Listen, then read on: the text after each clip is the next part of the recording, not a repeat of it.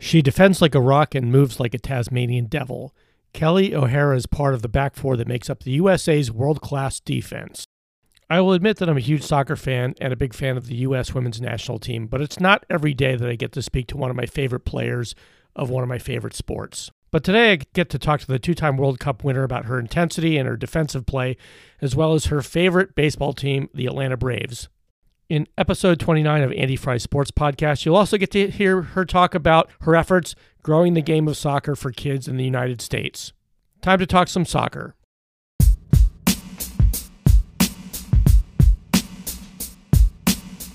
Growing up as a huge soccer fan on the East Coast in the late 80s, I was never quite good enough to play for my high school varsity team, much less a club team or anything that looked like a collegiate team. But I still followed the game avidly, and as the United States started to play more of a role in soccer internationally, I loved watching the World Cup. And as the U.S. men's national team has struggled to really make an impact in soccer in the last decade, I grew more interested in the U.S. women's national team. But to be honest, I was sold back in 1999 when they won their second World Cup.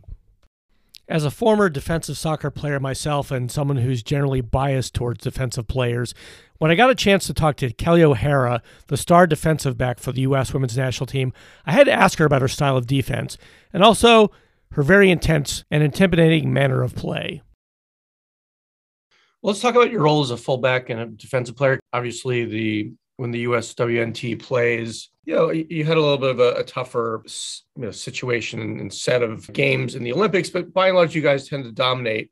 And I think maybe the back four doesn't really get talked about enough. So it's weird. I think, I can't remember if it was Alex. I think Alex was joking that you guys are a little bossy, to the midfield, and maybe that's what good defenders should be. But I see you play, and maybe you've just got the world's greatest facial expressions, but you seem to play with a level of intensity that, I used to play defense. I was a fullback. It's just, I find it kind of exciting, but talk about your style of play and maybe your intensity and the synergy that you have with Dunn and Sauerbrunn and the defensive players in the back to make this whole thing, quietly work behind the midfield and the strikers so they can just, shine and do what they do. Yeah, for sure. I have been pegged or labeled as intense before, Andy, so you're not the only person who said that. I think we called the Lemieux sisters, and I called you a Tasmanian devil. Okay, there you go. That works too.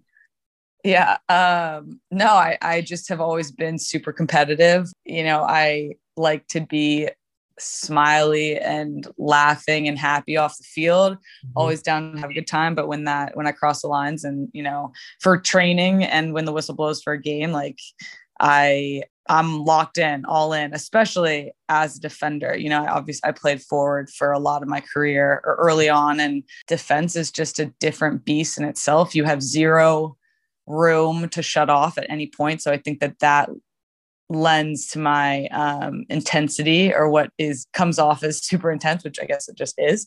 And we are a bit bossy because we have to be, because if we're not telling the people in front of us what to do, they might not be doing it. So our communication to the midfield and the forwards is all about making sure that as a unit we're defending the way we need to be, because obviously we're called defenders, but everybody on the field is part of that. And truly the forwards are the first line of defense. And, as defenders, we're the first line of offense. So yeah. And in terms of the chemistry with the back line, Abby, Becky, Crystal, Tierna, Sonnet, like whoever's playing, that just comes from experience, from playing together, and a trust, really, like that.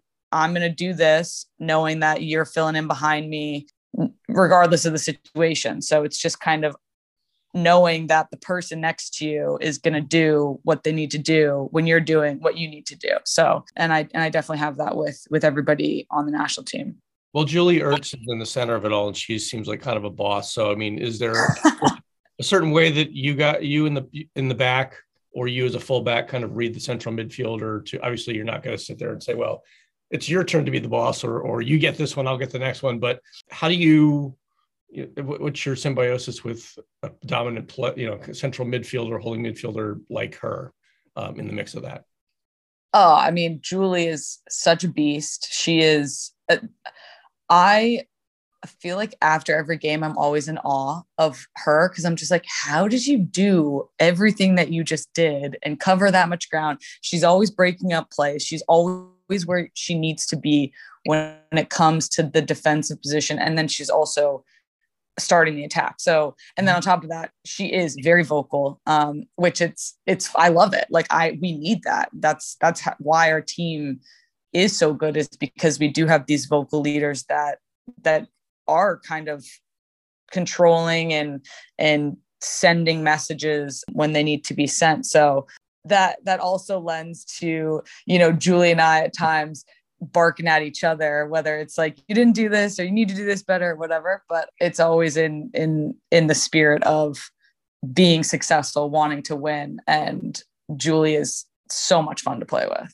Well, speaking of vocal and sometimes controlling leaders, you've got, so it's gone back 2 years now, but during the World Cup, I think everybody expected, and she did great, Alex Morgan to score a bunch of goals and shine, but Megan Rapinoe twice. And she said that she didn't think that she would end up getting the Golden Boot or be sort of the center of attention. And side of it, you had Trump attacking her, and we don't have to talk about that specifically, but at the same time, Rapinoe really stepped up and outperformed maybe what we would expect of a player like her on the offensive side. I mean, we knew that she was, going to be barking out there and being supportive and kind of rally the troops, but she turned up a different dimension of her game compared to what, probably the average observer like me would expect from her. So maybe talk about what it was like to see her come alive, Megan Rapinoe come alive, and then also what it's like to see Alex Morgan, be excellent as a striker, every game.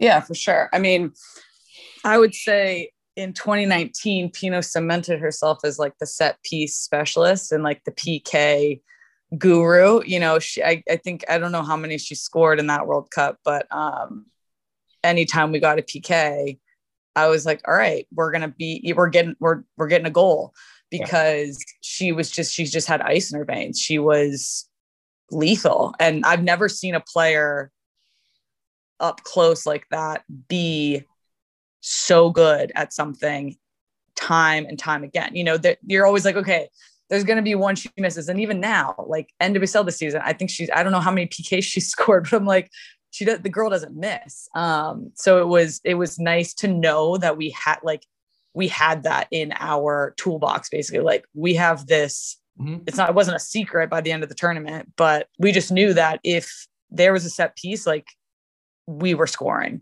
which was really fun. And it's a good feeling to have when you're on the field.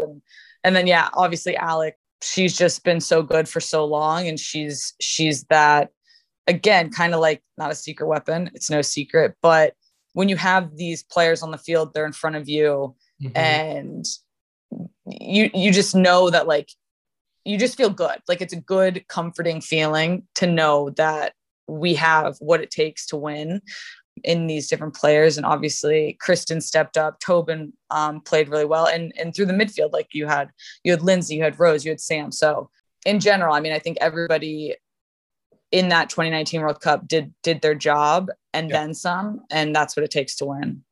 I know that you have a podcast you've been doing, and you seem like a talkative person. So when you get someone on the mic, is just, it seems like, I've watched it. It seems like you're just kind of shooting the breeze and you're kind of asking questions like I'm asking you, like, what did you do then? And what do you think about this? But what does it take to interact and, create an all sports podcast? Do you have to think things out first before you fire away on the mic? I definitely prepare. I don't want to think that, like, I don't want people to think I'm just like, show up. Hey, what's up? How you doing? No, I definitely prepare. Just Women's Sports does a really good job of creating a good, like, prep document for me. And I do my research and my homework, do my preparation, so that, I do have a familiarity with the athlete and what they've gone through and, the highlights of their journey. But when it comes to the actual conversation, it's just kind of feeling out, like, what do they want to talk about?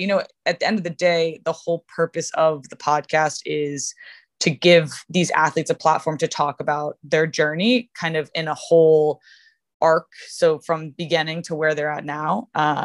So yeah, it's It's kind of both. It's definitely doing the prep work. And then once you get into the conversation, for me, I'm just chatting with another athlete. So it's fun. I always leave being like learning something, feeling inspired, and just being like, man, I can't believe I just got to talk to that person and hear how their mind works, like how they approach the game. And it's been really good for me because I've been doing this for a long time in terms of playing, not podcasting. And it's just fun to hear other athletes' perspectives. O'Hara grew up in the Atlanta area, and she's a huge Atlanta Braves fan. When we had spoken in late October, the Atlanta Braves had just booked their ticket to the World Series. Right when we spoke, the World Series was just about to start, and the Braves would go on to beat the Houston Astros 4-2. But before it all started, I had O'Hara on the line, and I had to ask her what it was like to see her hometown team make it so far in 2021. So you're from Atlanta, and you got the Braves in the World Series. Are you following it all? Excited? They oh my God, even up last night, but it's been a long time since the Braves have been in a World Series, with the prospect of winning. So yeah. What do you think? No, I'm stoked. I'm really excited. I would say Braves are the one Atlanta team that I've watched and enjoyed and gone to games since I was like in high school. We would buy the $5 tickets and sit up in the nosebleeds, but I'm really excited for them. I'm friends with Dansby Swanson because Mal's obviously they're together. So it's fun to watch somebody, so close shine so brightly. And then on top of that, just the fact that Atlanta and the Braves, like, they're just bringing so much joy to the city, and it's so fun to watch. And yeah, I'm stoked for them. And then Atlanta United's in a playoff push right now. Got to go to the game last night and hit the golden spike, and they won. So that's huge for them. They jumped a couple spots in the standings. So I've been watching their table pretty closely, hoping that they're going to make the playoffs, because Atlanta United is my other team that I love, obviously more recently founded. So, but it's, it's the first time that I have like a soccer team that I root for. So Atlanta sports, hopefully Braves can bring it home. We've been heartbroken too many times in the many years of the past. So I'm keeping my fingers crossed. I talked to Dansby Swanson. I wrote for Rolling Stone for a little while, and he was one of the first baseball players they talked to. He seems like the opposite of you. He seems really quiet and kind of shy, and I was almost like pulling words out of his mouth to kind of like, oh, were you? Talk about baseball, man. Tell me about your swing. And he was just a super humble, guy. Oh yeah. So it's cool that you're friends with him, because he's one of the good ones. He's a great human.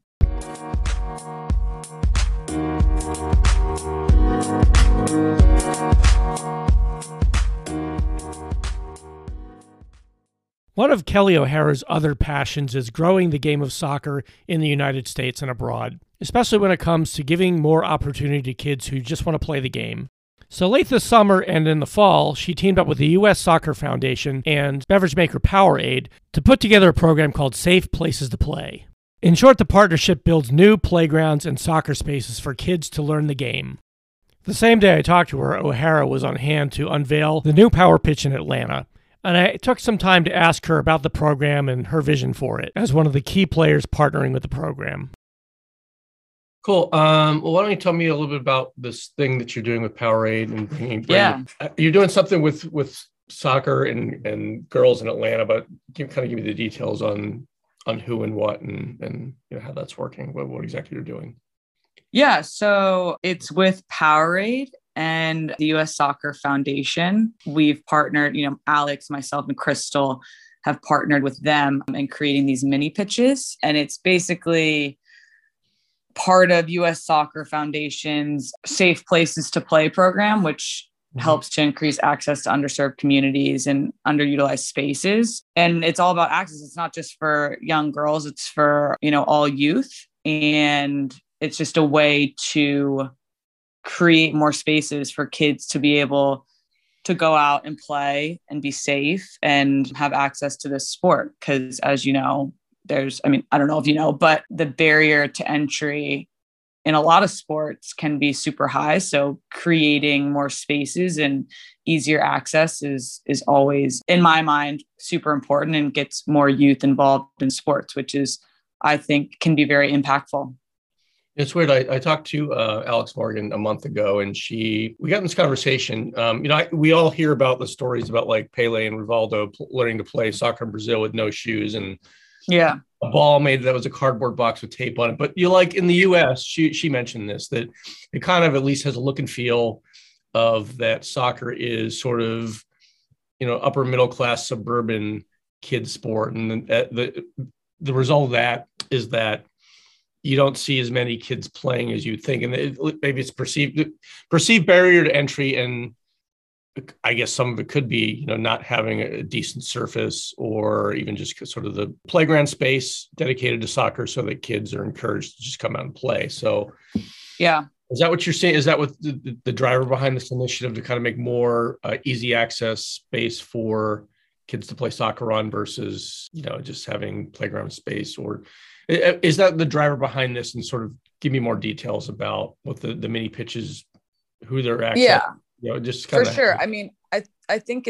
like you said, in other countries, it's interesting traveling with the national team. You go to all these different places all around the world, and you always see, in most other countries, you see soccer fields. You see not even like full blown soccer fields, just even little pitches on the side of the road, kids playing on them. Like football is the global sport, right? And in the US, though, I think that, again, it's perceived sometimes as the suburban upper middle class sport. And the reality is there's not that high of a barrier to entry when it comes to soccer. You need like a space and a ball, and you can create a goal with whatever you find there, trash cans, other whatever bags. I've done it before. So with this, it's kind of like, in the US, it's more so basketball courts, I would say, is what you see throughout cities and stuff. So I think the more that we can create soccer, football spaces for kids to play the sport that might not necessarily get into it because they don't think that they can, or they think that, they've got to play on a club team or whatever. To me, that is the objective of this, of the mini pitches.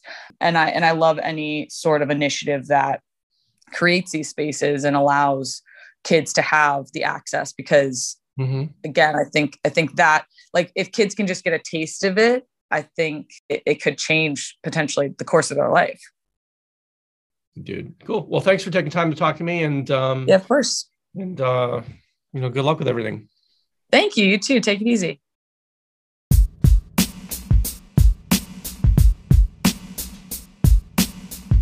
Thanks again for listening to Andy Fry Sports Podcast. Make sure to follow us on Twitter at SportyFry. That's Fry with an E.